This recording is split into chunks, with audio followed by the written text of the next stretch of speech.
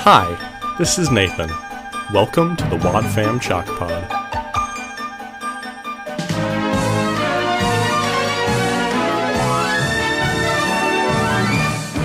Hello and welcome to the Wad Fam Chalk Pod. I'm Dylan Weaver. And I'm Andrew Sabo. And this week we are joined by returning guest, Drew Huber.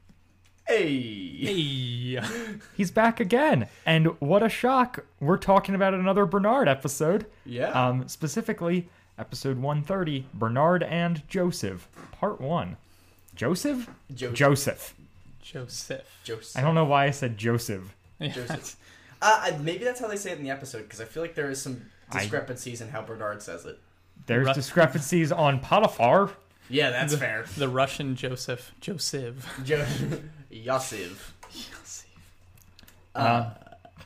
What do we do on this podcast again? I don't know. Well, so typically for guests, we do a, hey Drew, what's your relationship with Odyssey? Oh, yeah. But he's already been on, so I don't know. And wanna it's not that great. You got to select this episode. So why'd you choose this episode, Drew? I did.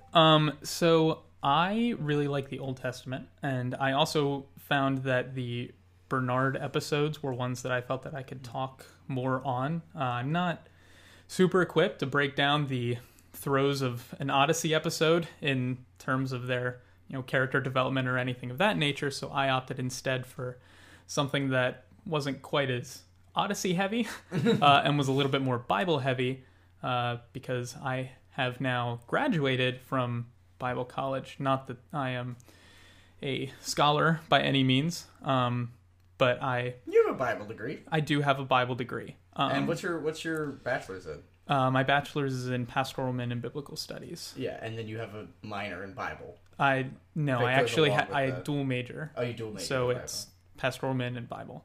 I have a degree in Bible and pastoral men, and so and I really enjoy the Old Testament, specifically the Septuagint, which is the Greek Old Testament, which is good enough for Augustine, so it's good enough for me.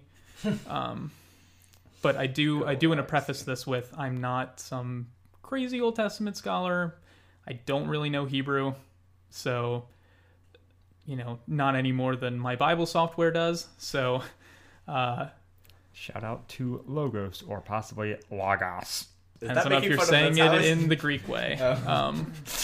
But either way, I picked this episode because I was looking through them, and this one was kind of interesting to me. One, because it was a two-parter, and there's not that many chapters that talk about Joseph. So I was interested because the last one I did was Job, which has... It's an entire book. So many chapters. And it's not a short book. And it's a one-parter. And so I was like, all right, so I wonder what they did to kind of fill the space here, because I could read through this whole story in 5 minutes. And they are spending roughly an hour on it. What a flex. Like 45 minutes, yeah. I mean, how many chapters of the Old Testament is it? Have you done the reading? I believe it was 3. Because there's 37, 39... 3 chapters in 5 minutes. And 40. Yeah, he went to Bible college. That's fair. Me, as somebody who goes to Bible college but doesn't go to Bible college. There's more. 4, 5... I can listen to it in 5 minutes if I listen to it at like 4 times speed and I try not to pay attention. It's like 7 or 8 chapters. I could not read it in 5 minutes. I could read this episode's worth in 5 minutes. Yes. This episode talks about... Yeah, we'll get into that later. But, yes, what they've decided to talk about is a lot smaller than in the Job episode. And so I was curious how they kind of broke it down and what they were trying to get out of it. Because as we remember from the Bernard and Job episode, the moral of the story, if you will, was not great. And so I was curious if they did any better with Joseph. If you haven't. Yes. Yeah. So this is, to set things up, this is the first Bernard and episode. Wow. It is the 5th episode with Bernard in it. Wow. It first aired October 27th of 1990. It was track 8 on album 9. So this is very early Odyssey. It's episode 130, which is 2 episodes after One Bad Apple. Mm-hmm. Just for context within our show. So we are talking like old Odyssey, and like the last one we did was like 399 or something. Like it was a much more recent episode, and it shows. Yeah. Yeah. When those like episodes 15 nutty. years have passed between your episodes. Yeah. That might be that's definitely the wrong number. 8. I think 8 years have passed between the two. Regardless. It was written and directed by Phil Lawler, who we unequivocally love. Yep. All the time. All the time, Phil Lawler is good. Okay. And then so as it's like in those first 3 years of Odyssey, it is just filled with like regulars making out the cast.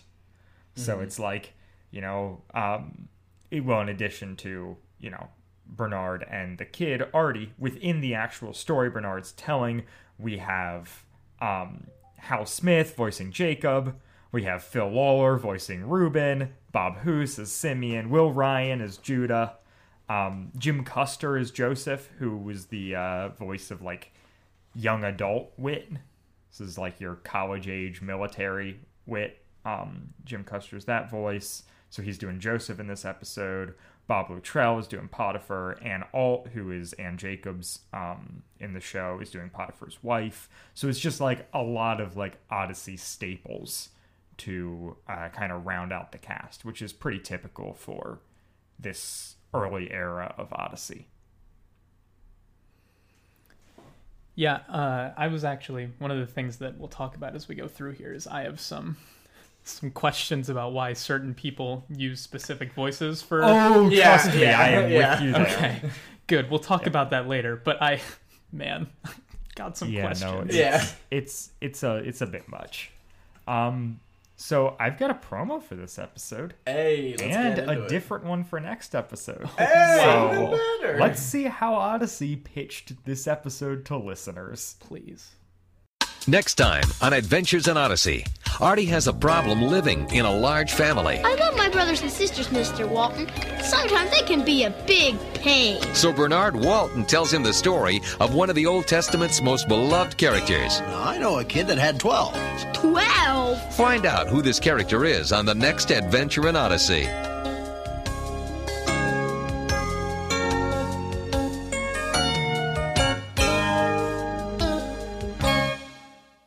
Artie Powell is having trouble living with a family. Like it's Wow. the gap that they give there. Is there like a ... or something there? Is that intentional? I Part think two, that you they just find out. decided to take a breath at that point.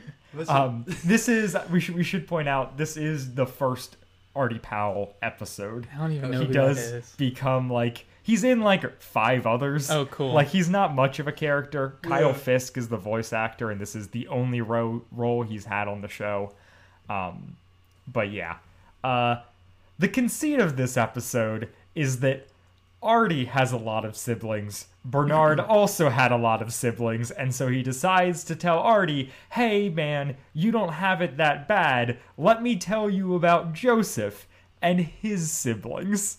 Which is what he's doing. He did the same thing with Job, where Yeah. it was like... Yep, you had it bad, but they had... I literally wrote, so I have in my notes, premise, is this just Job part 1? And then I wrote, there's a kid in a large family. Bernard was in a large family. So he knows everyone's names, because he doesn't want them to feel bad. The whole story is that it isn't as bad to be in a large family as it was for Joseph, so deal with it and be happy. Yeah. Like, are you Yeah. kidding me right now? That's the How moral does of this the pertain to story. anything? This isn't beneficial. This isn't... Yeah. So the mind-blowing context insane. that angle, that take provides to this biblical story. But more important, Do you hate then- your family? At least they didn't sell you. right. That is, yep. The thing to start this off, though, that's even more insane than that, is that Chris tells a riddle. Yep. Oh, buddy. Hey, let me tell you a riddle. What do these 5 random things have in common? This episode...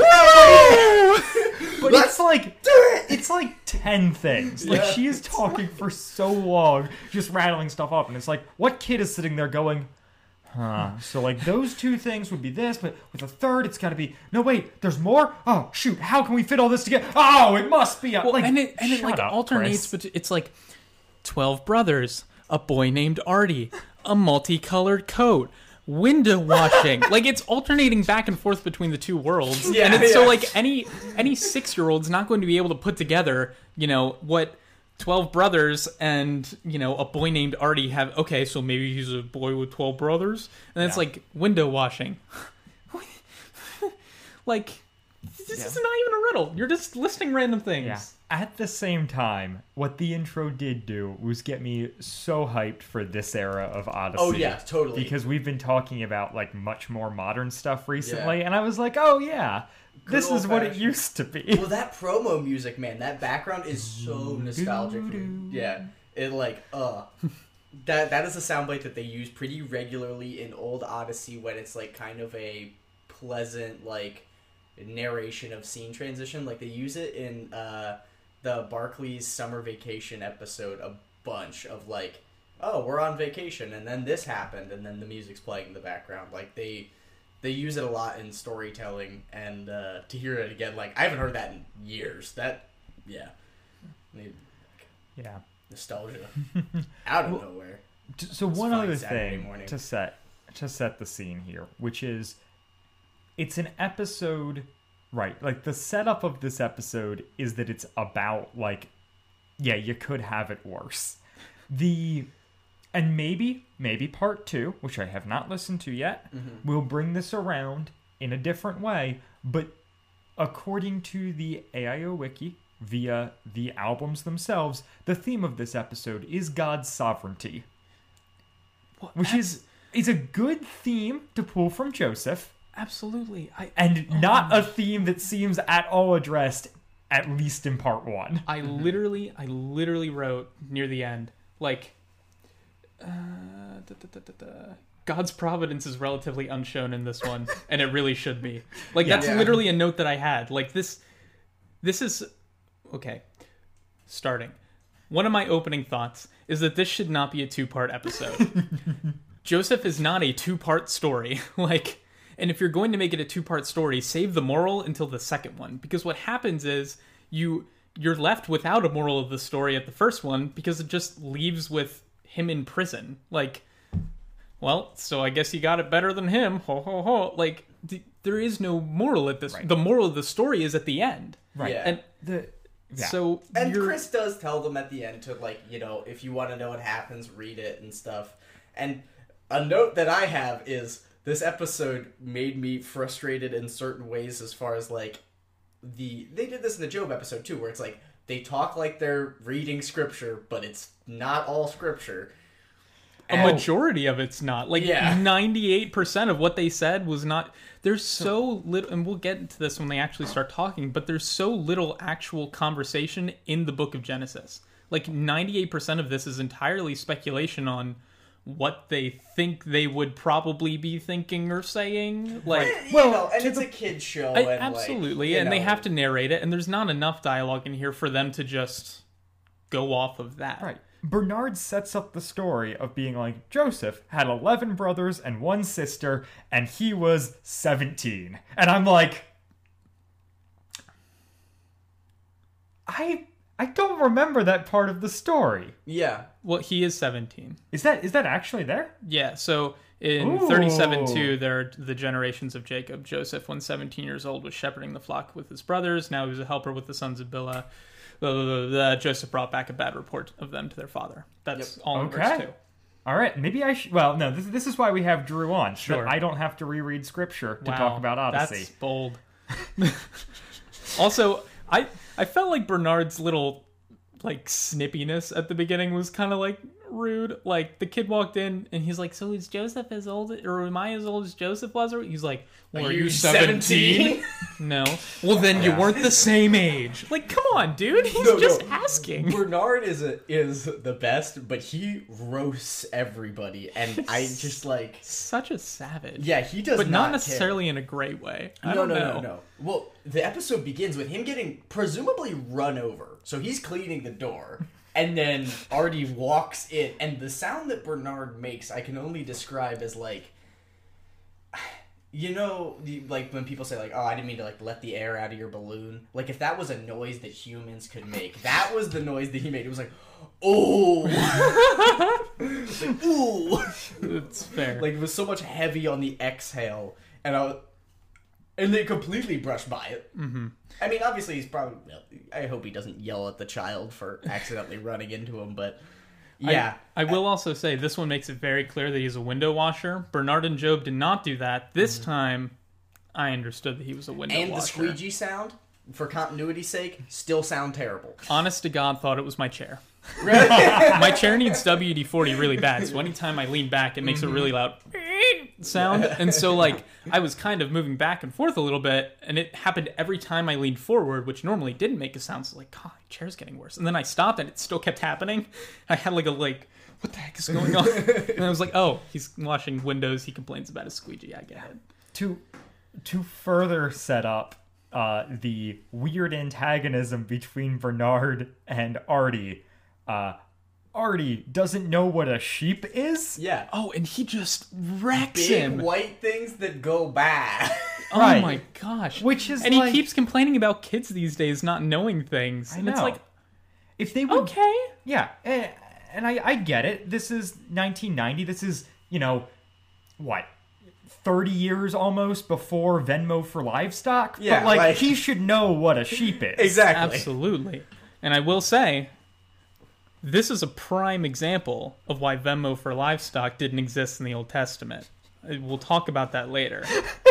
But I have a note that there ain't no Venmo for sheep. So Yeah, man. it would have been very problematic, but it's a solid form of currency. Like we've Currency. seen currency. We've seen Wow. Bitcoin go down, and obviously the economy's not doing great. But I feel like the value of livestock is still pretty consistent. it's actually increased, ironically. Yeah. Is that... My grandpa was complaining about it.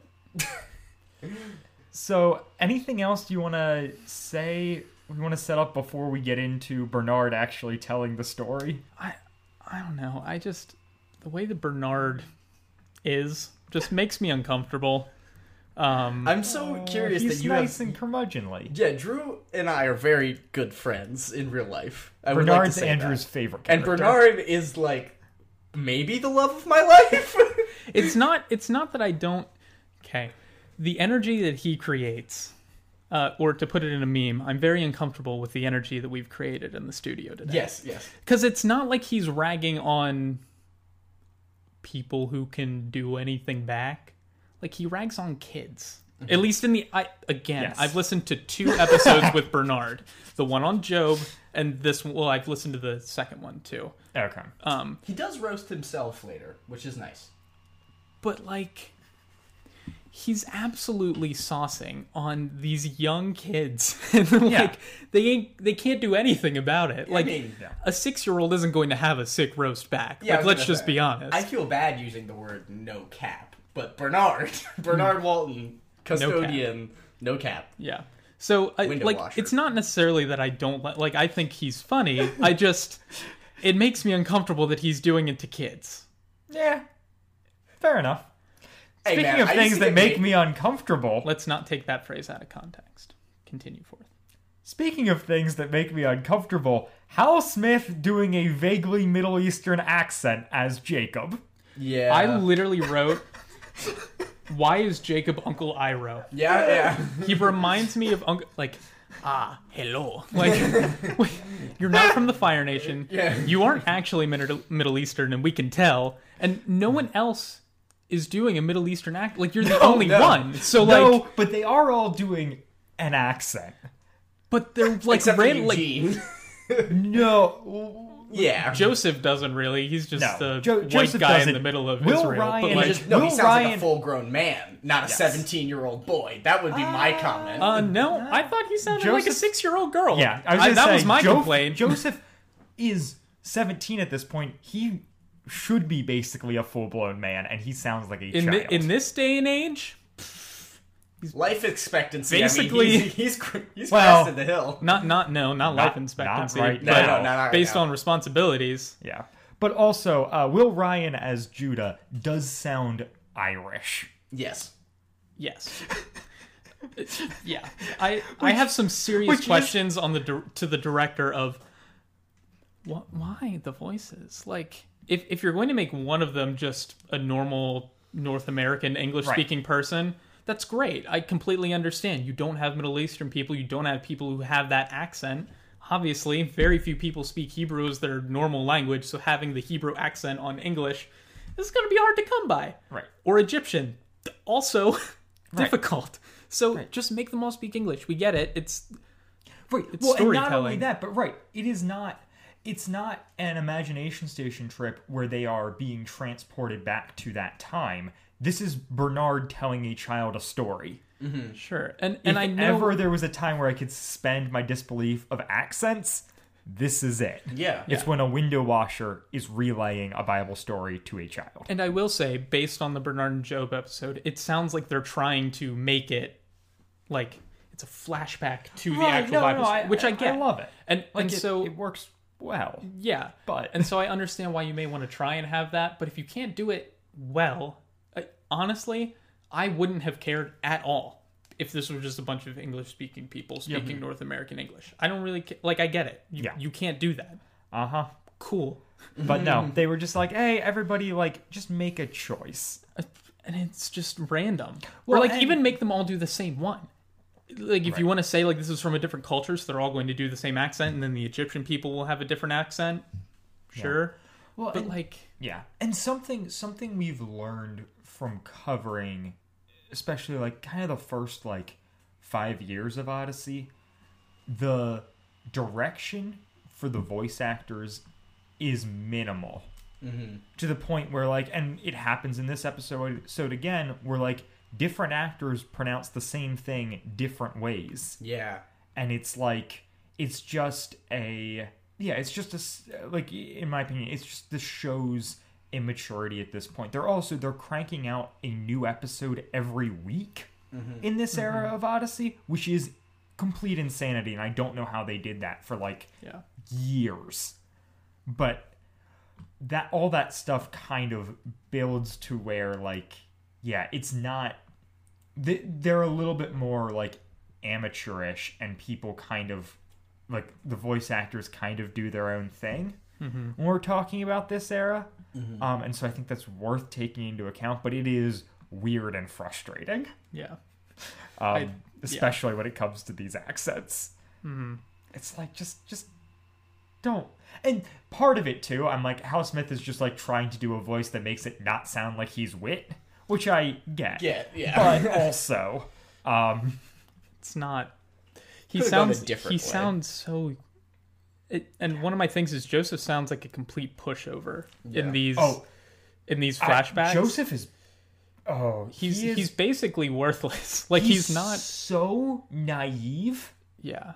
that it like makes me insane. Well, that's the thing. So when you talk about like the point of this episode being the providence of God, like, I think that there is like the way that they went about showing that was by making Joseph look like an idiot, and just being like, well, all these terrible things happened to Joseph that he totally couldn't have seen coming because he was completely subjected to it, because he's completely like, he's essentially just a walking sheep. Like he's so dumb, he doesn't know anything. Like stuff just happens to him, and like bad people hurt him, but God always makes whatever he does go well. And like that's how they choose to tell this story, where I'm like, yeah, I mean, you know, God, that's true. God does choose to bless him, but I feel like that is shown better by like kind of making Joseph a more respectable person and like giving him more complex emotions and intelligence and stuff, rather than this, which is just him being like oh, how could this ever become a problem? Oh no. Yeah. It's a problem. What? My parents don't like me telling them about a dream where they bow down to me? Whoa, Well, no way. That's weird. Yeah, My parents, or my brothers think I'm my dad's favorite because he gave me a coat. That doesn't make any sense. Yeah, and I feel like, Yeah. and as I read through this passage a handful of times, and like, Joseph is not like some just pushover, and I think the sovereignty of God is completely lost in this because one, Bernard mentions God like one time, and it's saying that Joseph was a prophet, which I have notes on. a prophet. That's Jonah. Yeah, I know. Okay. Yeah, This episode for VeggieTales was the Ballad of Little Joe, It's true. It's true. One of my favorites, actually. yeah, which is VeggieTales doing this whole story in 30 minutes. as it should be. Anyway, Joseph being a prophet, have notes on that. But also, like, what was I saying? He mentions God once, saying that he was a prophet of God. And then Joseph mentions it one time when he's in slavery to Potiphar, or Potiphar, the English translation is not going to be right anyway. Yeah. So they didn't make a choice. They made both choices. yeah, so they mentioned it he mentions it one time there where Joseph is like, no, it's not me, it's God. And Potiphar's like, whatever, I don't care. And then makes him the head of the house. Like that, you push the God part so far to the side that if the point of sovereignty of God is this episode, then you better make God's sovereignty super clear. Because instead, listening to it 3 or 4 times, all I got out of this is... Potiphar's so horny. That's what I got out of this. Really? Potiphar's wife? Potiphar's wife, sorry. Yeah, okay. That's what I meant to say. So, I mean, there's that. But all I got out of this is like, all right, well, you have it better than Joseph, so it's fine. Like, that's... The whole sovereignty of God piece feels so minimized that I don't even think it meets what the Bible has when not talking at about all. the sovereignty of God. Well, and especially because I love the story of Joseph. Like, the story of Joseph is one that, like, has been integral in, like, my life as far as, like, how I reference it a lot as far as, like, how I perceive, you know, like, bad things happening, good things happening, forgiveness, reconciliation, things like that. Like, I think that Joseph is, like, one of those messianic figures where he's somebody that is not shown to do anything explicitly wrong in the Bible, right? Like there's no, you know, David and Bathsheba chapter for Joseph. Yeah. And so it's like, it's always something that, like, especially as far as Old Testament narratives and Old Testament characters, like, I really, really love Joseph. And so to kind of see this be, I get it. It's told for children. And I think that what it does for children is really good. But I think that probably because it's a Joseph episode and because it's, you know, something that I've care a lot about and, like, know a little bit about, you know, as a grown-up, like, it definitely doesn't quite hold as much water as I would say other Odyssey does. Yeah, I struggle. I mean, I'm just going to repeat myself. We should move on. Yeah, so what? I mean, at this point, we're getting just kind of the setup. Mm-hmm. Joseph's brothers hate Joseph because he got a coat. One of the brothers is Irish inexplicably. Mm-hmm. We should point out that only one brother, Simeon, hates Joseph. The other brothers just don't love Joseph. Yes. And the whole... Yeah, the dynamic of the brothers was odd. The dynamic of Joseph and everyone, I found in this one, was really... Like, I struggled with it. So, like, first off, let's just hit the biblical background part that he tried to lay out. So he said he was in Canaan. That's great. That's basically just a small piece of Israel, a little bit off the Jordan River, like kind of right above where Jerusalem is, for context for anyone who cares. And then he talks a lot about sheep, which is important. You know, as we talked about in the Job episode, like, sheep was currency. That's how you had wealth. They don't say in the Bible that they lost sheep when Joseph brought back the bad report of his brothers. You know, Reuben and Simeon were like, oh, well, you know, he gave us a bad report. And Reuben's like, well, yeah, because we were, you know, sitting around and we lost some sheep because of it. Like, that's not really mentioned. Possibly, but But is the whole bad report thing mentioned? yeah, the bad report is Okay. mentioned. Yeah, so in verse 2 of 37, when he was 17 years old, he was shepherding the flock with his brothers, and Joseph brought a bad report to them to their father. But it doesn't mention, like, we lost sheep or anything. So it sounds like an added thing to help kind of push the emphasis of that, which is fine. It's possible that they lost sheep. But sheep are super valuable. That's where their income comes from. So the fact that, these other brothers were watching the sheep, it's not like Joseph or Jacob hated them, as it kind of is portrayed in this a little. Like, it sounds like Jacob just doesn't like these other brothers at all. Like, Right. Well, he clearly, at least at the bare minimum, trusts them to take care of his entire wealth, So, Right. he may be favorited, like he might have Joseph as his favorite, which is fair, whatever.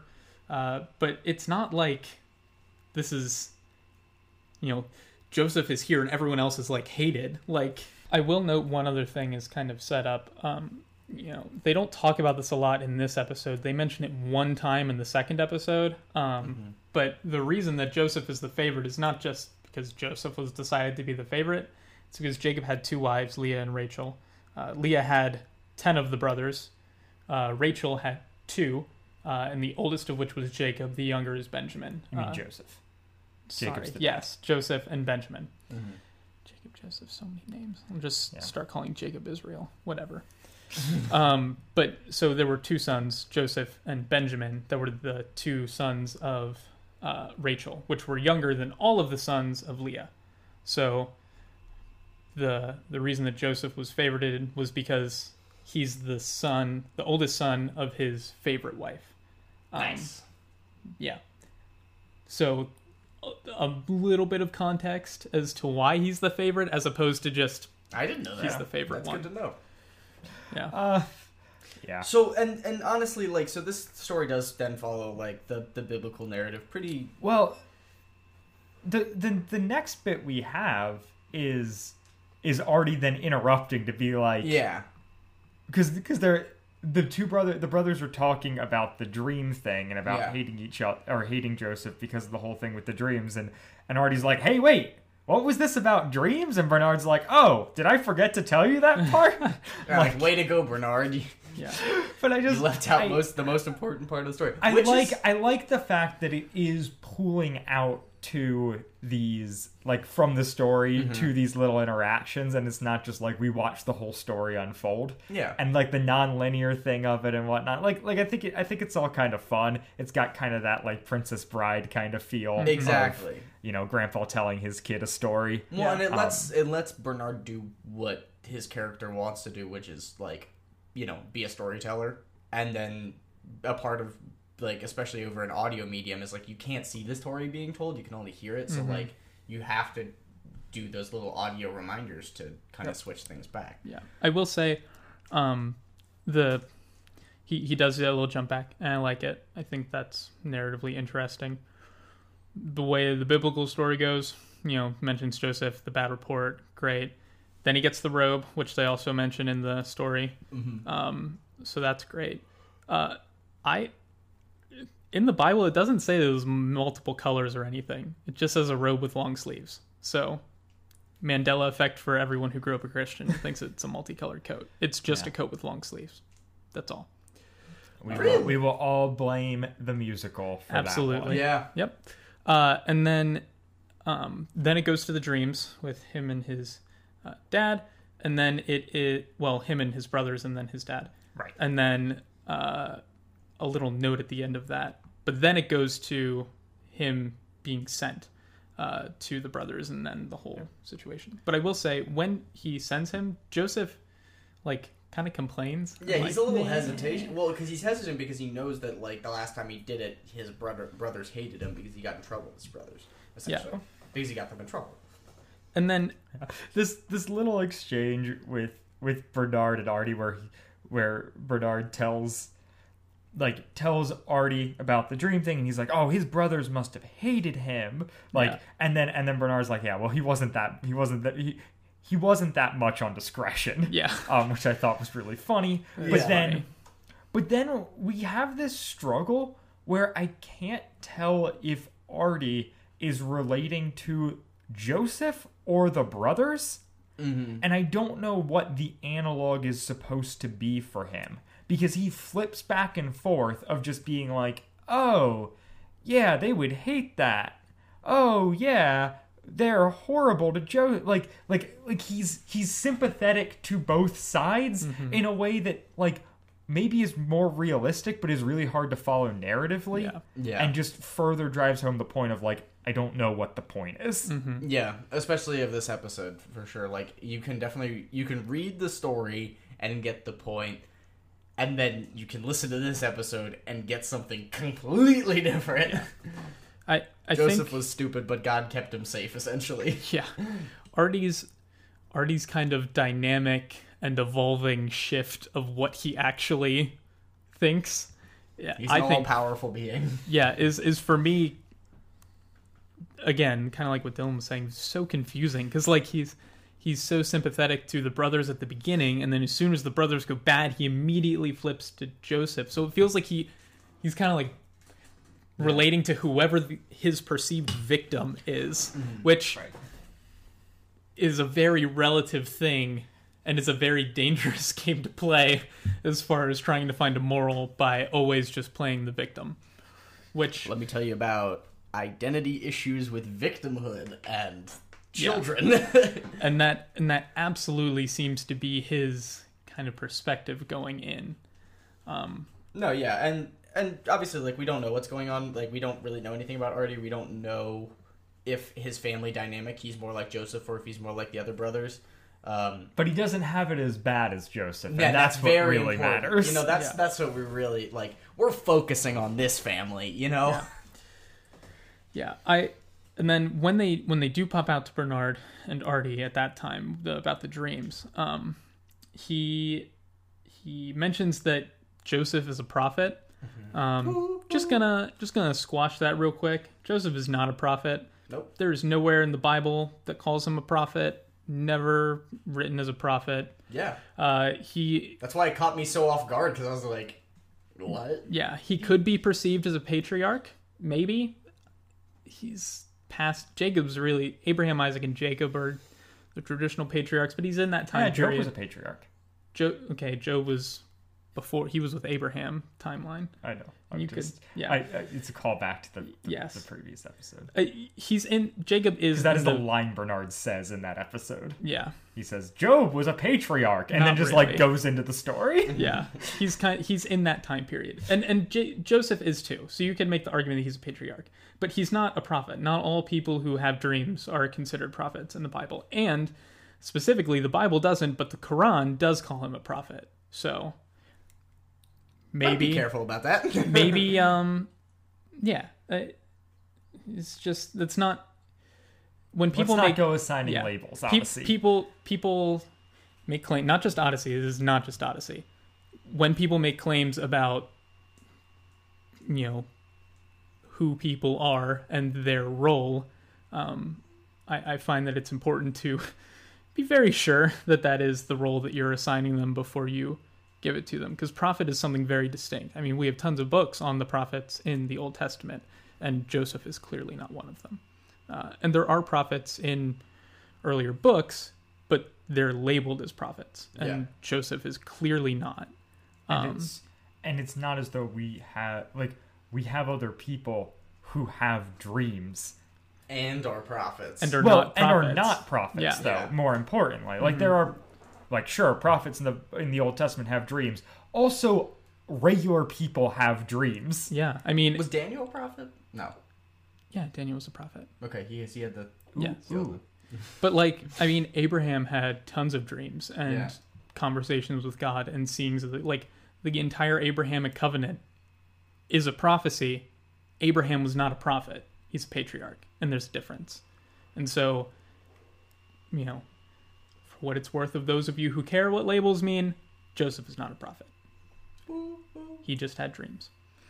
And his dreams... looking to stop it. I feel like the story gave the dreams their fair due, except for the father's reaction. So his father did rebuke him, you know, what the Bible has it in verse 10 of chapter 37. What is this dream you have dreamed? Will I and your mother and your brothers indeed come to bow down to the ground before you? But then verse 11 is where I think Odyssey kind of missed it.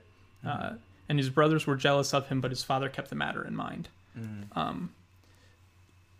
So I think there's more to the father's reaction than what Odyssey portrays, and I think that's like that little, the father kept the matter in mind. I think that's really important and really telling of Jacob and the experiences he's had and his understanding of spirituality and kind of that maturity that he has, that paints him as the authority figure whose namesake is the country that comes of all of this, Israel.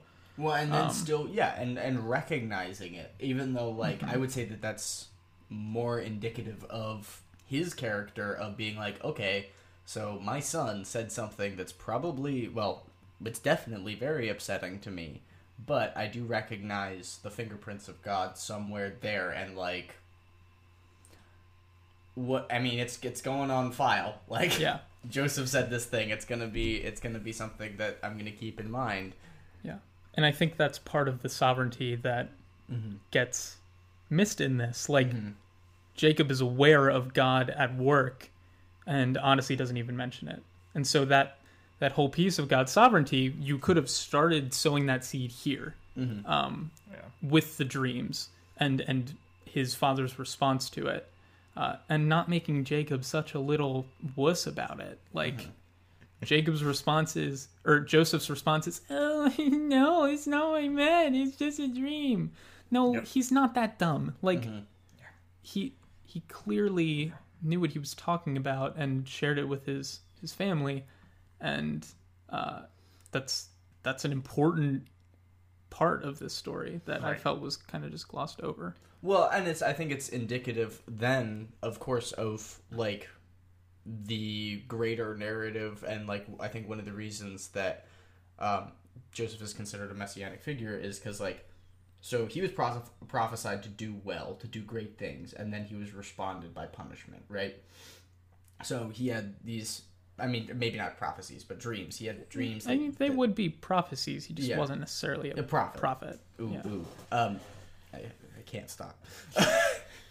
No, but he's, like, I think that it's very indicative of the character of Joseph that, like, they're mad at him because he's going to be better than they are, even though he loves them a lot and his benefit stands to benefit everybody. You know what I mean? Yeah. Yes. His benefit. Well, they don't understand that. Yeah. And it's not clear in his dreams that by them bowing down to him, he'll benefit all of them. That's not his dream. Is just they will bow down. So, like, but, like, say I had a dream that, say, my brother was going to win like $3 million. Well, that's not what his dream is. No, it's not.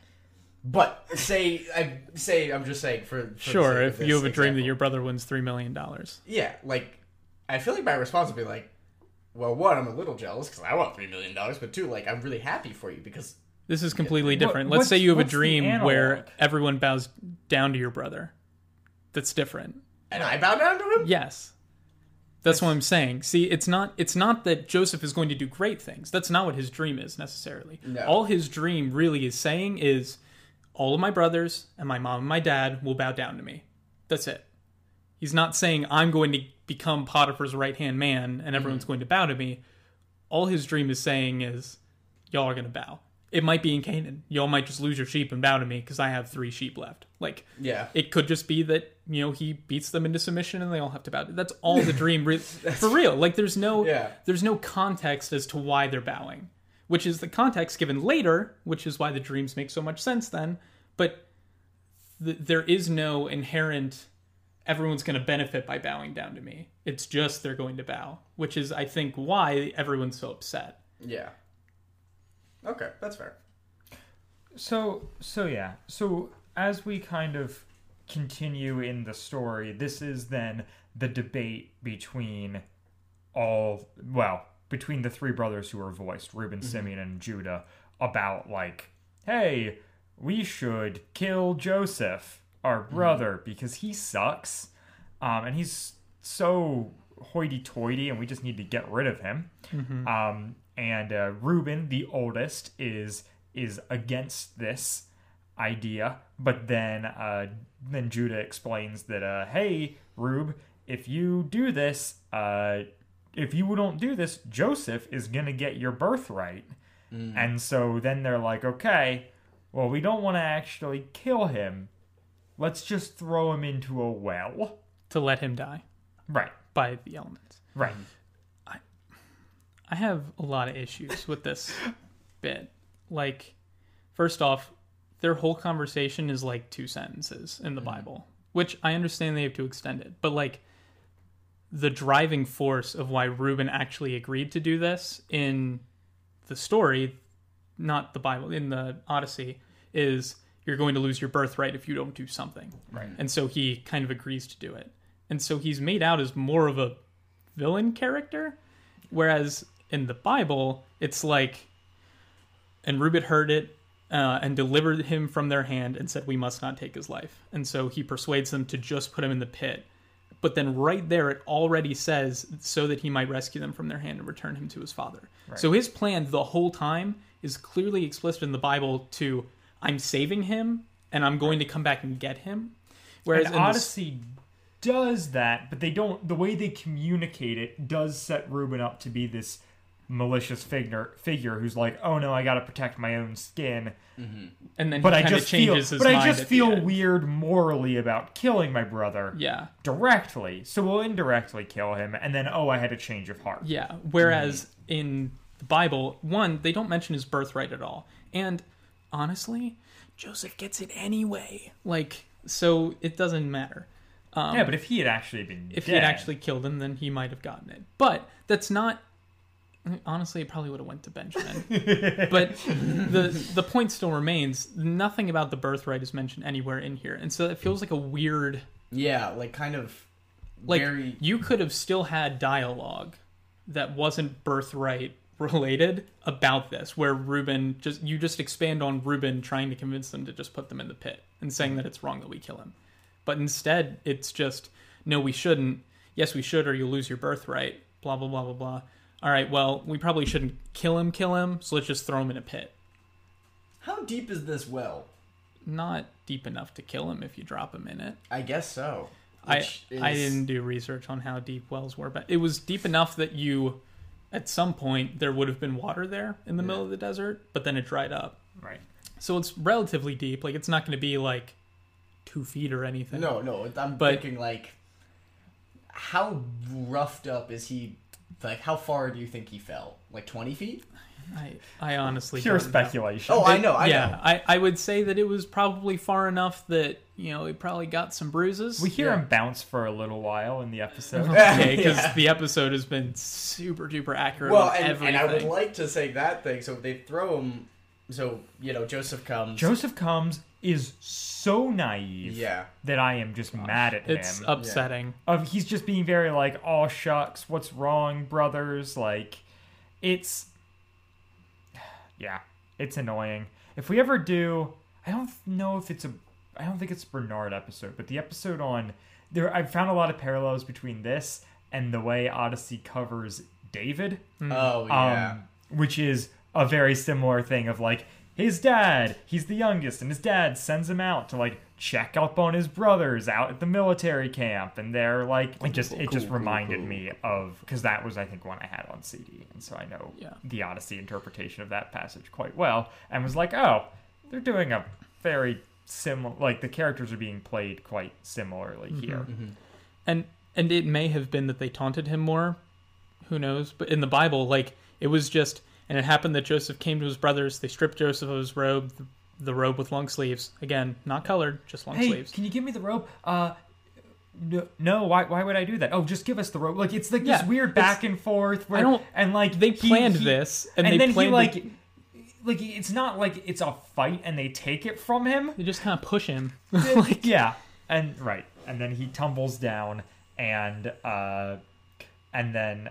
Shoot, what's his Artie interrupts to be like, did he die? Yeah. And like Yeah, kind of what I was saying. Like, they just kind of jumped him, and then they threw him in the pit. And that's all that the Bible says. And they do specify that the pit was empty, there was no water in it. So there is that. But, like, it doesn't... The Bible doesn't make it out to be quite as much of a scene, I guess. But, like, you have to. I would say Sure. it would feel like it would be even more of a scene in the sense that I presume that they beat him within an inch of his life. I would imagine that they jumped him effectively. I don't think it was quite as much of a, like, back and forth conversation as it was made out to be. And I'm not sure that it was quite as, like, don't push me. Like, I'm pretty sure it was, oh, shoot, please stop. Like, because they stripped him, not only of his robe, but of all, like, they took him down to the bare, like, they beat him and stripped him handily. Like, 10 of them versus 1 of him. It was not some, like, I'm going to put you back and forth and just take your coat off and throw you in, like... Yeah. I guess the point I'm trying to make is, like, there's a lot of stuff to criticize this episode for as far as, like, the points it's trying to make. Sure. But criticizing it for, like, expanding on a story and making it more dramatic in ways that, like, I don't think in any way undermine the story itself is where, like, this gets like a little tedious, where it's like, Sure. like, of course, but, like, if we were covering the Ballad of Little Joe, we wouldn't be doing that because, like, that is so clearly an interpretation. Well, and I think that's kind of my struggle with this, because the way that it's portrayed, yes, Bernard is describing it and telling the story, but the way that they're jumping back to it and have people portraying these characters and not just Bernard talking through these things that are happening, like, they're portraying it almost as scripture that Bernard is telling to Artie. I was thinking about it last night, where it's like, effectively, with the amount of paraphrasing they do, I get it. It's teaching and it's meant for young people. But I know focus on the family in the sense that, like, I know they're very intentional about what they say. And when they approach scripture in such a way that is, like, very clearly... I don't want to say self-serving, because I don't think that that's the heart that they approached it with, but I think it's something that is, like...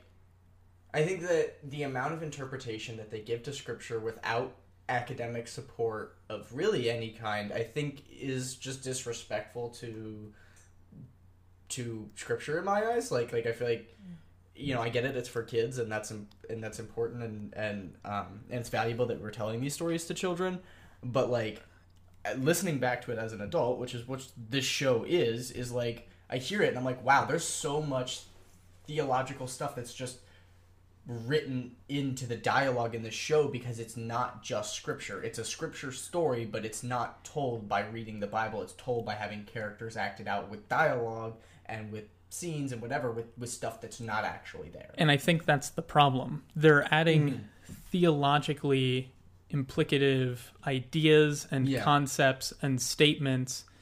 Again, like you said, not necessarily self-serving, but, like, putting meaning into situations where there is none, or removing some meaning from situations where I think there very clearly is.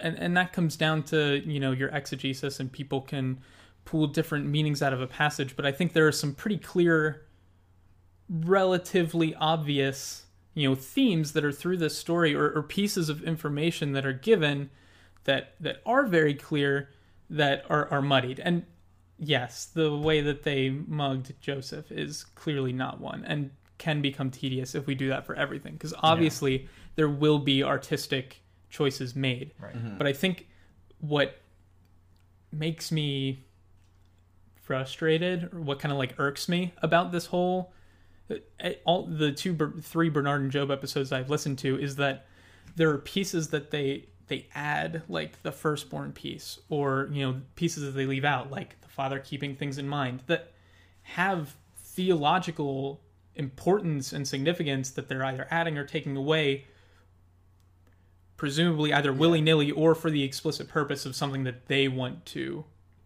put out. Which, when you tell a story with the authority of saying it's from scripture, I think that you need to pay a lot of respect to how you say it.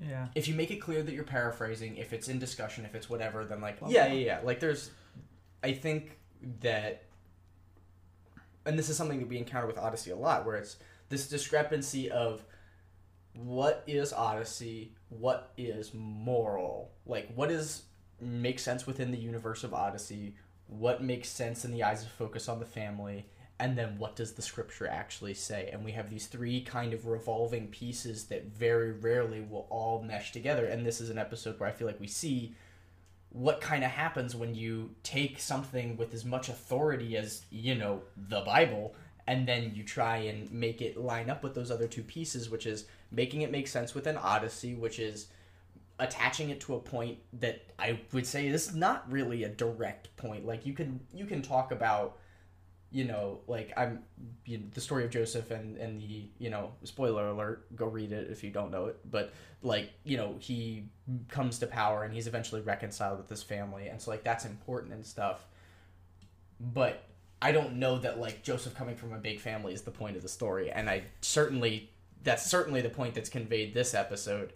And you get that, where it's okay, so we want to tell this story of Joseph. How can we do that? Okay, so we have this other character, and he comes from a big family, we'll say. And it's okay, well, that's a lot of theological implications. That's a lot of, how are we going to make this story relevant to kids is by kind of shoehorning it into something that isn't necessarily being we have a true to the lot heart of the text. people who are listening who are conservative and homeschooled and probably have huge families, not to stereotype.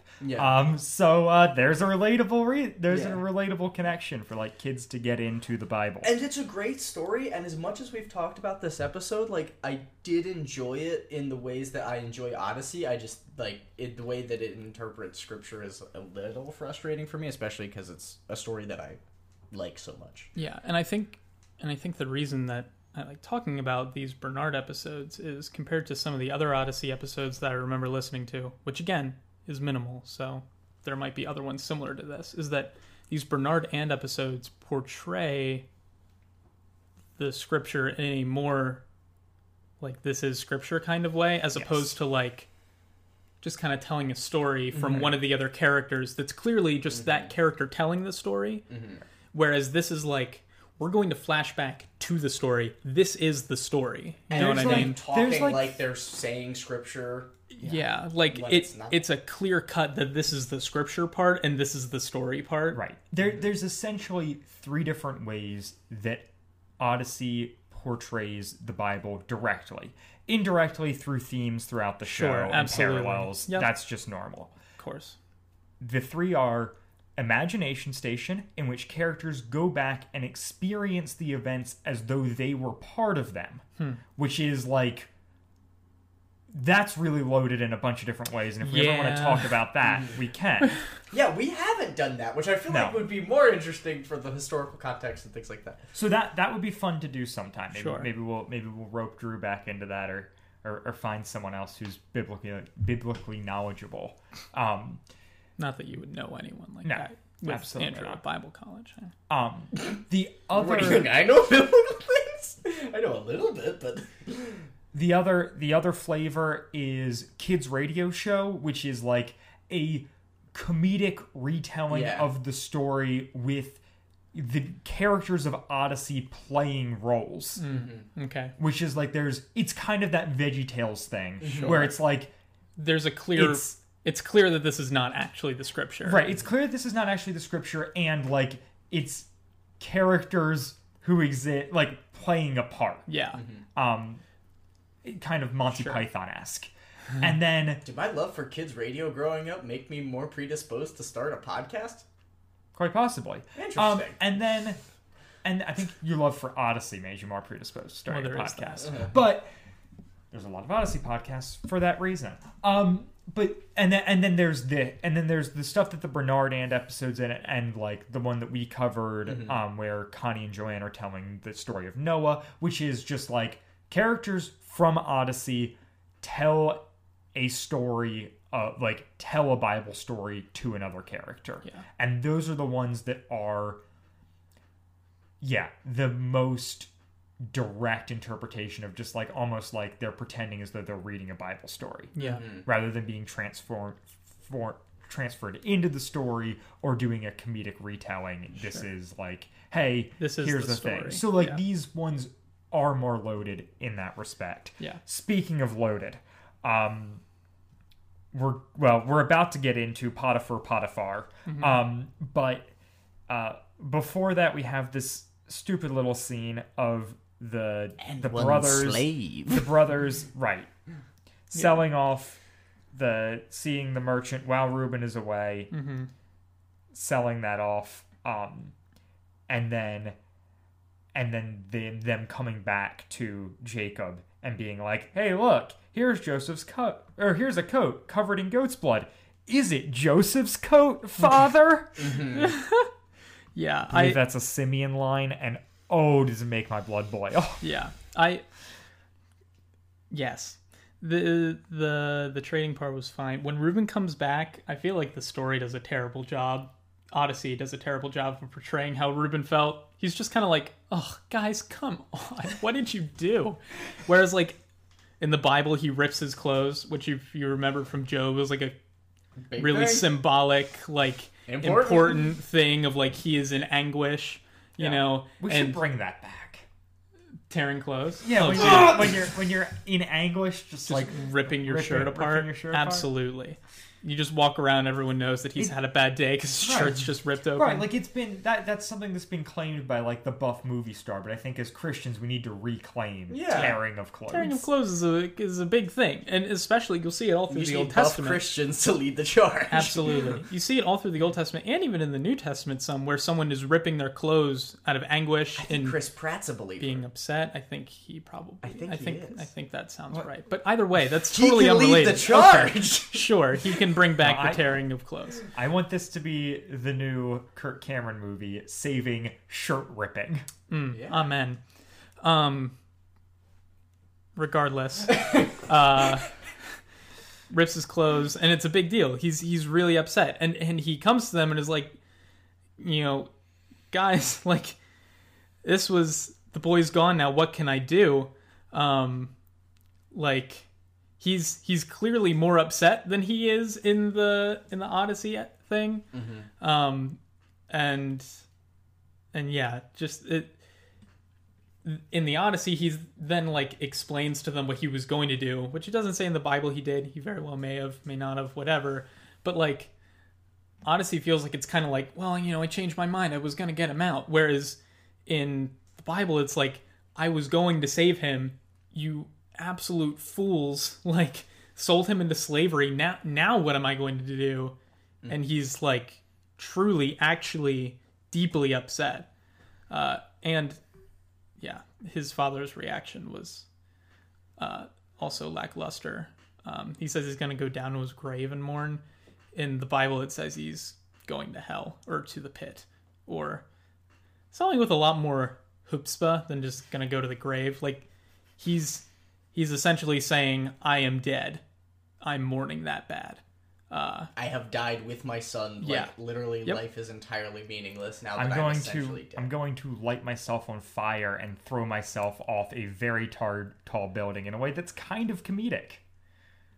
Lord of the Rings? Yes. Sure. that's it. Hey! Yes. My son has died. I am Den of throwing Thorns, myself. yep. Yeah, Yes. yeah.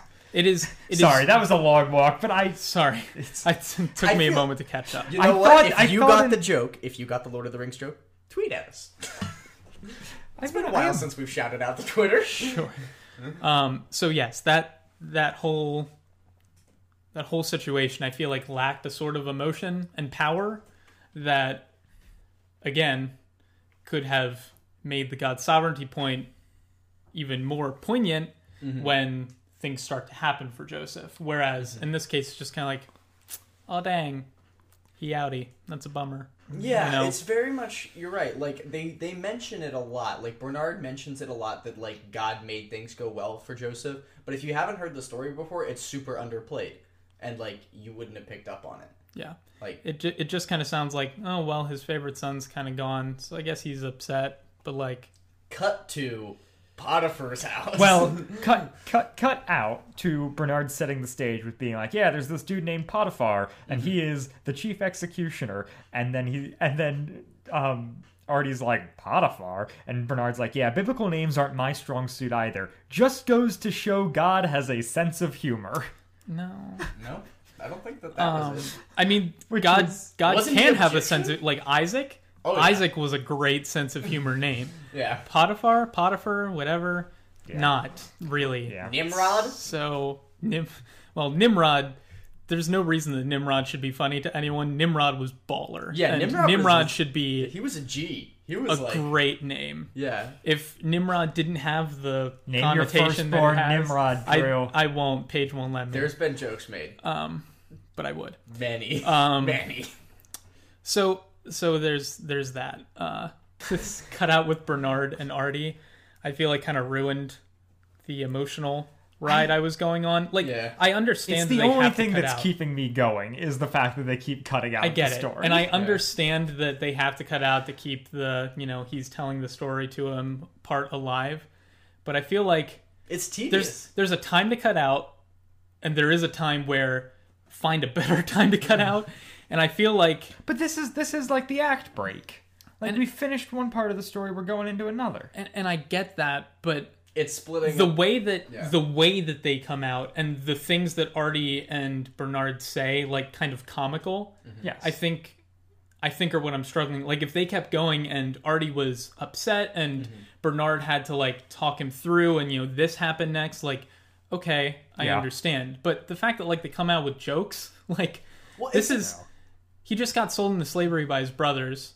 Like, this is a huge emotional thing. His dad's weeping, all that stuff, and you come out with a joke, like, it just doesn't feel like the time to me, which I think kind of pulls me, at least, out of the story and all of that. Well, and I would say that, like, especially something that I've learned, like, as, somebody who's in Bible college and, like, learning more about academically reading the Bible is, like, how you break up scripture is really important and really can influence what morals you get from it. So, like, what you said at the beginning, like, not making this a 2-part episode, yeah, I feel like that's, like, I don't think of the story of Joseph in 2 parts. I think of the story of Joseph as one collective whole. And maybe it's told across 2 episodes, and I get it, time constraints and things like that.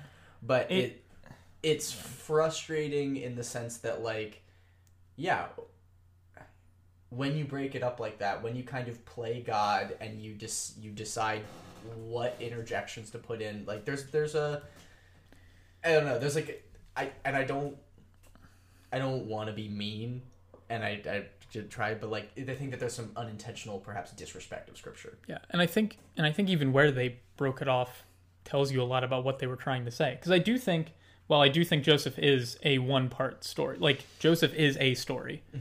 I think that you could split it up in a way that could be perceived as beneficial, or not even beneficial, but just that it's okay to break it off at this point. Right. But where they break off to go to Bernard, I think their tone doesn't quite match the tone of the story, which throws me off. Yeah. And then where they end this episode kind of... It doesn't quite match the tone of the story. We'll talk about. But we'll get there. We're not there yet. Either way, he goes to Potiphar's house. They skip a chapter in the Bible, but that's fine. Bernard refers to him as Potiphar, and then we cut to the story in which Joseph is calling him Potiphar, which is whatever.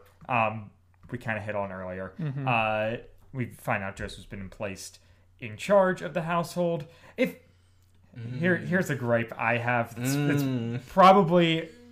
You guys are not going to agree with me, given the way this episode's gone so far. But they're then setting up Potiphar's wife, and I was just like, if we are already taking liberties with scripture, can we just give her a name? Even a joke where Bernard's like, Potiphar's wife, she's not named. I'm just gonna call her Jane or whatever. Yeah, that would've been hilarious. It's so clunky to constantly be like, and then Potiphar's wife did this. I never realized it until like, literally last night that do we know her name? Never? No. And so I'm like, of all the places you could have taken a liberty, I think that this would have been like one that maybe would have worked, but whatever.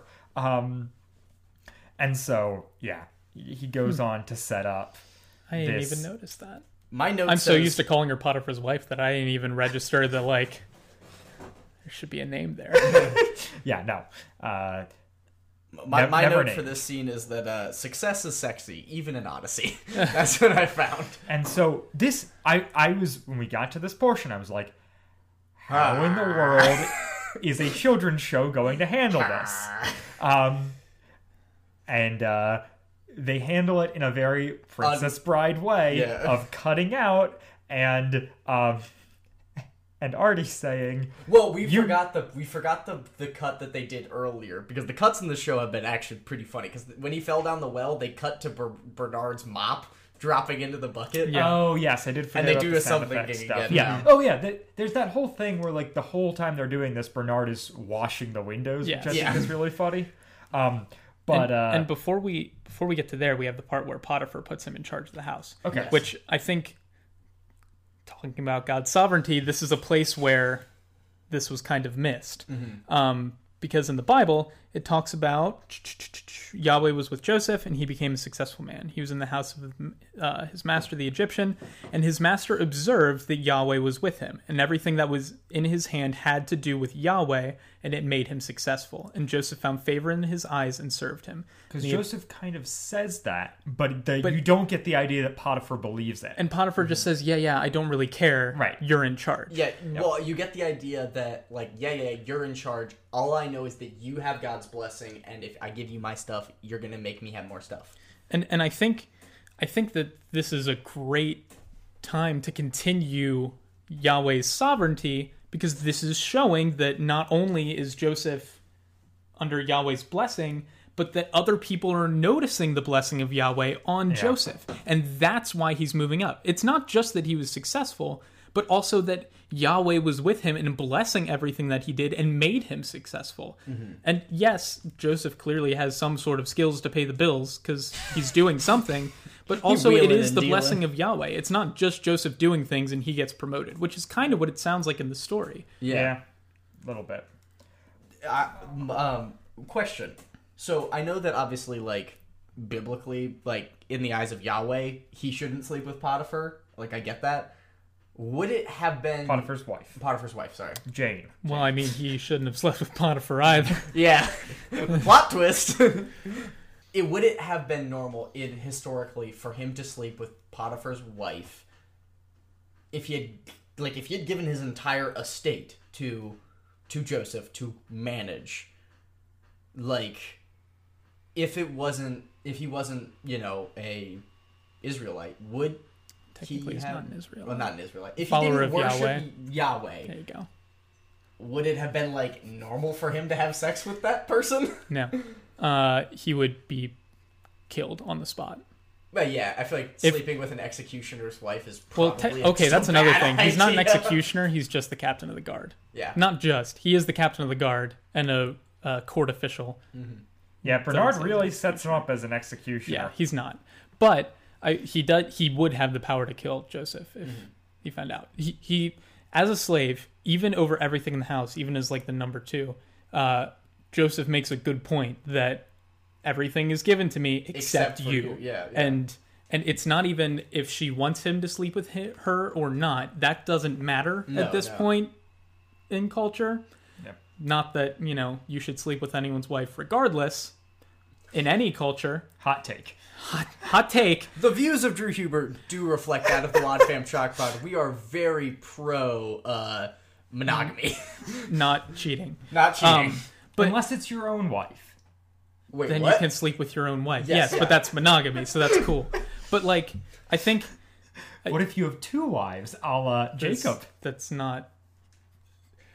Is it biblical to have 2 wives? Let's go there! I'm so sorry. We can go there if you want, but I don't think that we don't have the don't have time.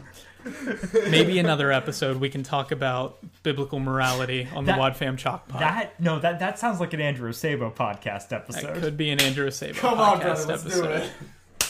do it. We can do that. I'd be game. Just give me a list of things so I can. Yeah, prepare. Have Yeah, I'm gonna stuff. need to do that too. Yeah. So let's go back. You shouldn't sleep with your master's wife, regardless of the situation. He's not doing it just because it's a sin. he's also doing it because if he did, It's just a bad it idea. should he could get slaughtered just Right. on the spot, cut his head off. As we basically see here. But in the context of the show, to quote Artie, you mean she wanted to play kissy face, right? Oh yeah, that's right. She was hitting on him. He wanted to play kissy face, right? And then No, it gets, she wanted to play kissy and face. then it gets way more intense It's too. so weird to have a seduction scene In Odyssey, especially where it's like, well, yeah, he put everything in charge of me except for you, and he's like, yeah, and I like a man that's in charge, and I'm like, Well, no, she's like, I plan to remedy that here, which is almost worse. Yeah. And then Artie starts covering his ears. And these are his. Do I have to listen to the mushy stuff? Does she want to play kissy faces with him? And leave it to a girl to ruin a good thing. that. There's my a great- genderizing note. Well, okay, to be fair, I mean, I feel like everyone when they're 6 is like, girls have the cooties. I mean, at least I was. I feel like that's pretty common. Andrew's always been a ladies' man, but I know, that's and his own that's problem. fair. And It's I've a had genetic friends who are thing. girls, but like, I think I don't think that's necessarily a gender dig as much as that is a 9 out of 10 young He's a boys are child. like, girls have the cooties. Yeah. And this or is also you know, girls versus 1990. boys. Yeah. I feel like even today, that's not. I'm gonna be canceled, but I don't think that's like a politically incorrect thing to have a kid make a joke about. Oh, girls gonna ruin stuff. I mean, Oh no, I read Like- I read one of my old journals from like 3rd grade, and literally in there it says, I will never understand women. I wish I had somebody I could talk to about such things. This is from 2008, mind you. yeah, I feel like well, that's kind of funny and like, haha. I don't think that's a like we should cancel Odyssey on. No, this. No, me Oh, there neither. are so many better things to cancel Odyssey on. Exactly. The rest of this episode. Yeah. And so, yeah. And so, right. Then we've got Potiphar's wife saying like these seductive lines. And my only note was just like, I so wish that we could hear Bernard saying these lines rather than Ann Alt as Mrs. Potiphar. Yeah. Also, there's 2 different times of her telling the story in the Bible. There's the first time where she calls for the men of the house, which weren't there earlier, but then are there now. This is biblical, so I'm saying I'm not sure how this happens biblically. Probably a little bit of time passed. But she calls them and says, look, he brought a Hebrew man to mock us, he being Potiphar. He came to lie with me, and I cried out with a loud voice. And when he heard me, that I raised my voice and called out, he left his garment beside me and fled and went outside. So that's the official story that she gives the other slaves. And then she... This is such a great image. She put his garment beside her until his master came to the house. So I just imagine like her telling this to everyone and then just like going to her bed and just like having a seat and just throwing the garment down, just like waiting. Yeah. And then when he comes back, I mean, Joseph's in charge of literally everything else, so she has Yup. nothing to do. so yeah, well, he left. So That's fair. then she says to Potiphar, the Hebrew slave that you brought to us came to me to make fun of me. And then it happened that as I raised my voice and called out, he left his garment and fled outside. Like, she doesn't... I mean, she probably did mention it, but, like, the biblical line is, he came to make fun of me, which Right. I feel like is...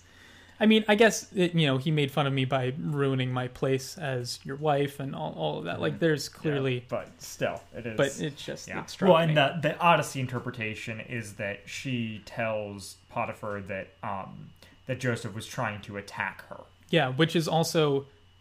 It's not clear at all in these passages that Joseph was trying to attack her, from even what she was saying. Right. She made it very clear that in the first one, he came to mock us and then lie with me, and then in the second one to Potiphar alone, just that he came to mock us and make a mockery of me.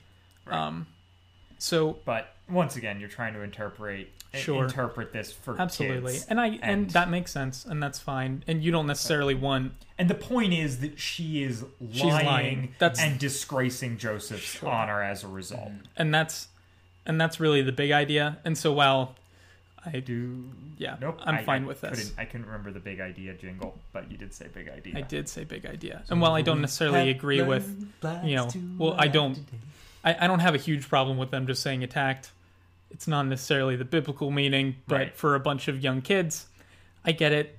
you don't necessarily want to talk to them about unhealthy rape aggression. when they're that young. And so, I mean, I'm good with using this and then letting parents decide whether or not to elaborate. Drop the R And so word. Joseph gets thrown into prison, and Artie goes, "Girls, they get you every time." Amen, brother. Love it. And then we have this weird thing that's rare for Odyssey 2-parters, wherein, like, it's not just that, like, the episode ends and they pick up, and they're going to pick up next episode where they left off. Bernard's like, "Oh, I'm done with my job. I'm leaving now, Artie. Next time I'm around, I'll finish the story, or you could read it yourself in the meantime." And then also, Bernard's like, "So what do you think, Artie? Is living with a big family so bad?" Oh my gosh. And Artie's like, "No, I guess not. I wish I didn't have to share our toothbrush, though." Oh, what and then the episode ends. Yeah. Before that, Oh, sorry. totally skip over the fact that he was in jail. Oh, yeah. The Odyssey does mention it. They say he was in jail, and they say that he was brought up. Again, didn't really talk about God at all, but that's another great point that while he was in there, Oh, yes. you know, He becomes, he Because- starts running the show in the prison as well. They mentioned that. He a becomes little bit. second in Yeah. command to the prisoner. Or Dreams prison got guard. and him it says in in and dreams are 23 gonna the get chief him of the out. prison did not worry about anything in his hand since Yahweh was with him. Again, clear that he recognized that, and whatever he did, Yahweh made it successful. So, again, the whole point of the episode, you're kind of cutting out of the episode, because Bernard goes over this like, boom, it's done. Like it's almost like he kind of got bored. Yeah. And so he's like, I guess as he's finishing his last window, he recognizes what's going to happen. So he's like, and then he got into prison, and then they made him in charge, and then there was some dreams in there, and we'll talk about that next time. And then like that's it. Yep. Yeah. And then the toothbrush bit, like. Yeah. I don't want to cast disparagement on anyone, but like Bernard, you can get him a 50-cent toothbrush from the corner shop. They're Like, not that expensive. if his family can't, I understand big families. Sometimes you have to make sacrifices, and you have to choose what you're going to spend your money on, and that's fine. But and great I won't disparage opportunity anyone for not buying a Christians toothbrush. to be charitable. Yeah, you totally like him just saying, "Yeah, I don't blame you." That's not. You just told him this story from the Bible, so clearly you know what's up. But like, not gonna buy him. But a more importantly, toothbrush. Artie no longer is bothered by the fact that he's in a big family because some person in the Bible had it so much worse. No, than because he of did. God's sovereignty, Dylan. Clearly, because of God's sovereignty. No, absolutely, it's garbage. This is a terrible moral of the story. So I if we've wrapped up the episode, we've covered everything that happens. I had a thought, and feel free to cut this if you don't want to use it. But out of 5 stars, what would you give? What would you give this episode? Out of 5. This is a terrible exercise for Dylan. What are because we he did. rating? Like, what's the Right, is this I guess based I'm on rating biblical against accuracy? other- Are we rating on Enjoyment. We'll say goodness of personal episode? enjoyment. Just personal enjoyment. I don't know, maybe like 3.5. Yeah, I was gonna say I feel like this is a solid 3 for me. I Like, enjoyed don't- it. It's got Bernard. It's got fun storytelling, works as an but it's got episode. enough frustrating bits that right. it definitely isn't a 4. It Like, works 5 as is an like a episode of perfect Odyssey. It doesn't work as a story of the Bible. Yeah. I think that's fair. It's got a 94% on the wiki Oh, of course, it out of does. 27 votes. That's brutally high. I would have. Well, but here's the thing: if you look at the statistics on the AIO wiki, like think, the like, the- lowest episode is like 70 something, maybe. Oh, okay. So Yeah. that's fine. And it's like 76. Still, it's 94 not even is low. too high. Yeah. I would probably give this like. 2.5. That's 50%. I feel like you I could was say it's half. thinking like 1.5 to 2. That's fair. I wasn't a huge fan. Obviously, There's room for I improvement. care more about the Bible story than the Odyssey portion. Right. But that's because I'm not huge into Odyssey. I think just because of the way that the mood shifted so violently, I struggled with that personally. And so that kind of gave me whiplash. And if that's something that Odyssey normally does, then obviously you guys would be much more attuned to that, much more accustomed to it. It wouldn't be quite as jarring for you. But for me, I found that to be a difficult space to navigate. Yeah, and for so sure. it caused me to struggle with it. And I also was bitter about some of the theological Exactly. points that they tried to make. I would like to say that I would like to preface that I prepped for this at like 12:30 last night while I was making mac and cheese. I don't know what that has to do with anything, but cool, thanks. I appreciate the preface. No, I'm just saying that what I came at this episode with was whatever I had after working all day and having Understood. and Yes, that's fair. Yeah, I think overall the biggest things that I struggled with were the moral of the story, and if what they were trying to push the moral to be was so clearly not what I or really anyone I feel like got out of this. No, nobody reads this story as the story of a guy with a bunch of siblings yeah. So and how bad it is to be part of a big family. yeah, so I struggled with that, and then the way that they end, like the choice of ending here specifically, I really struggled with. 'Cause It's keeping they- you coming back for more. Sure, but if you want to make any sort of point with this story, this is not the spot to do it. Like, I think so. I think the point, if I had to guess, is that this is Joseph at his lowest. sure. Like you could, if the other breaking point is him being sold into slavery, but just for pacing reasons, they were like, okay, well we could put on we need to split this with another chapter, so let's get him to another point of being low, so that the next episode can be him raising up out of that. I just Well, realized that Odyssey's kind of a really good format for vinyl in that sense.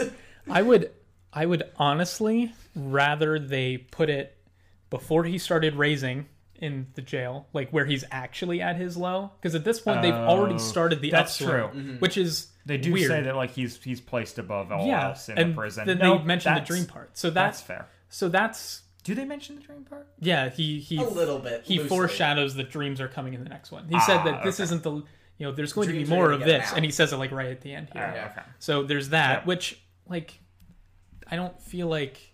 I feel like if they ended with him at his real low in the jail cell, then it's like okay, then Bernard can say, well, this isn't the end of the story. There's more to come next time. Or if they ended with him as like head of Potiphar's household, and then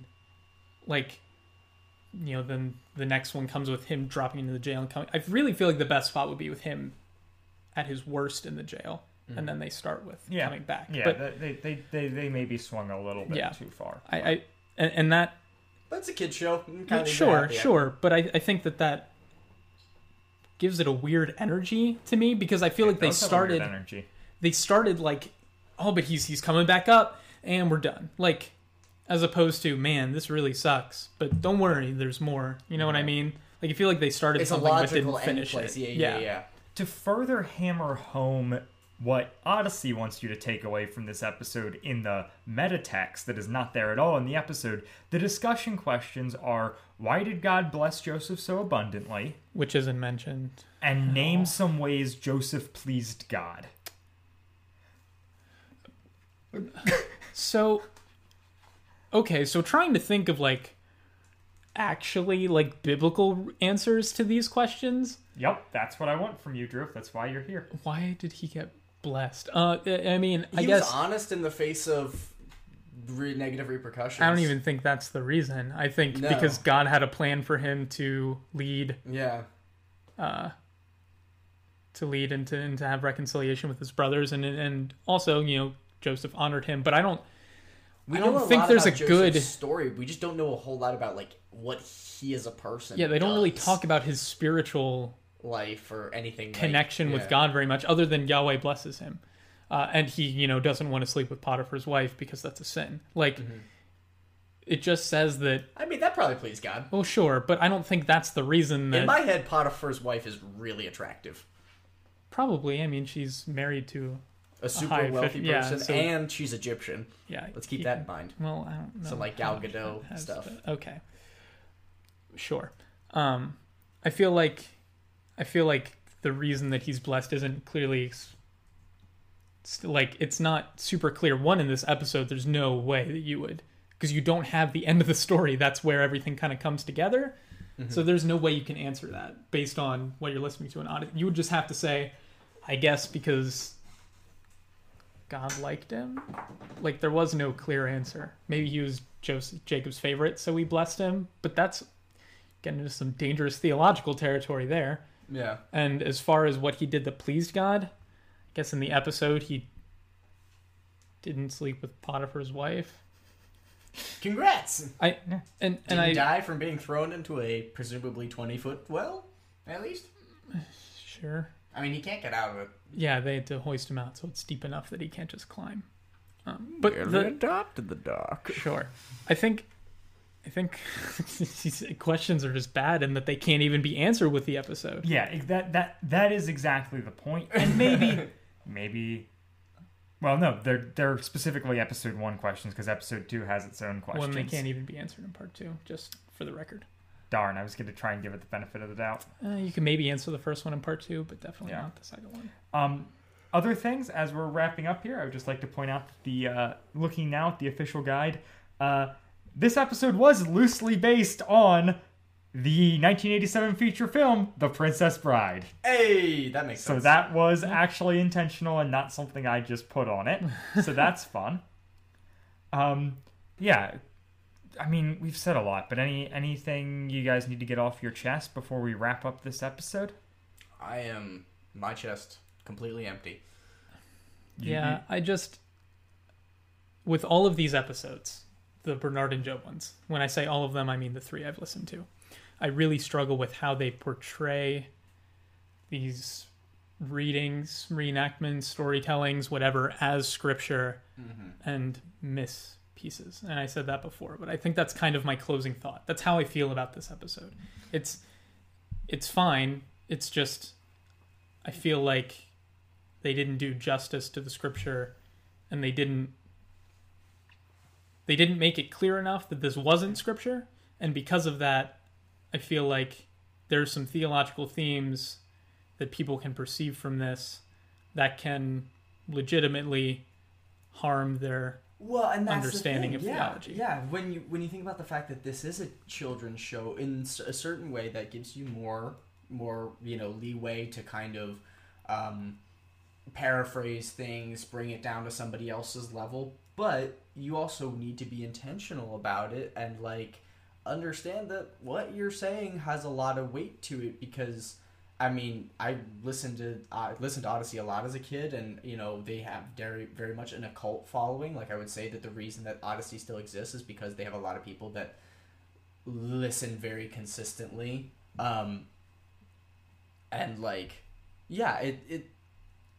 think that it can be a dangerous game to really go either way too far, paraphrasing it too much, or being so literal that it's unapproachable for kids. And I think that that's what makes shows like Odyssey, when they do it well, super special. And we even mentioned it with VeggieTales. We all agree that I feel like they did a really good job telling the story, and maybe had some strengths that this episode didn't have. Yeah, and I want to clarify that I don't feel like there can't be any storytelling put into a biblical story. No, that's great. That's what you're saying. Yeah, that's exactly what I'm trying to say. No, I feel like you can tell a good story and even, adjust wording and add dialogue to make it approachable to children.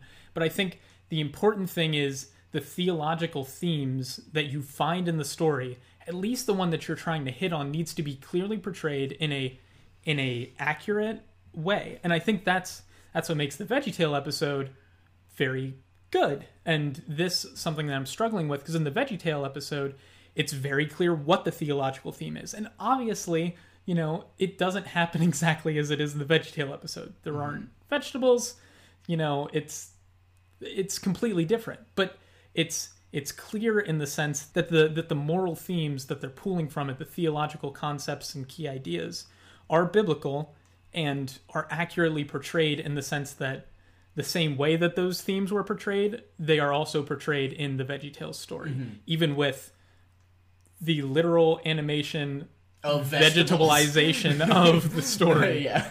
So I just, and it becomes very clear that this is this is a story that is based on the scripture that has themes that are identical to the scripture, whereas this is the biblical story, and I feel like they aren't as close to the themes as something even like VeggieTales. If that makes sense. No, I agree. Completely Trafficking. Yeah, no, none of that. This is the episode where Andrew can't speak. It's true. Jambalaya. All right. So as we head out, Drew, is there anything you would like to plug to the Chalk Squad?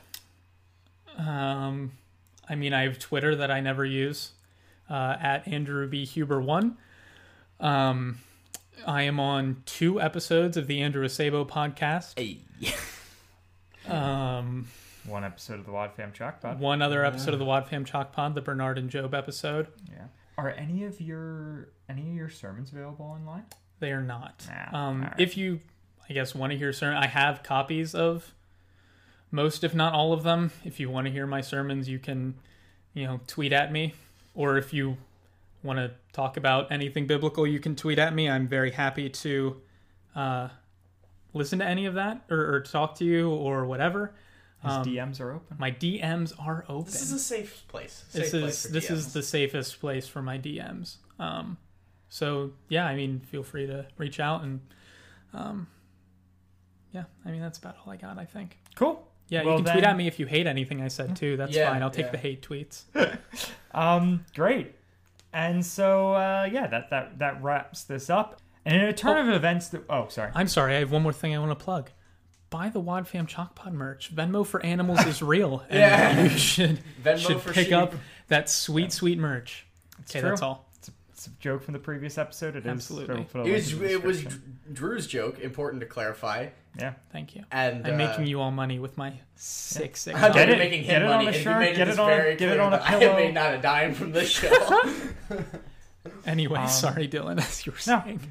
All right, so in a move that will surprise no one, we will be back in a week to talk about episode 131, Bernard and Joseph, part 2, and Drew's going to join us for that. Hey. Bye, guys. See ya. Bye. Wad Fam Chalk Pod is a presentation of the Lidditz Podcast Co-op. This show is a fan podcast and has no official affiliation with Adventures in Odyssey or Focus on the Family. As such, the copyright is ours under Creative Commons. Follow the podcast at WadFamChalkPod on Twitter and Instagram, or email us at wadfamchalkpod@gmail.com. Bernard and Joseph Part 1 was hosted by Dylan Weaver and Andrew Acebo, with special guest Drew Huber. It was edited by Dylan Weaver. And I'm Nathan Haverstick, hoping you'll join us again next time for more of the Wad Fam Chalk Pod.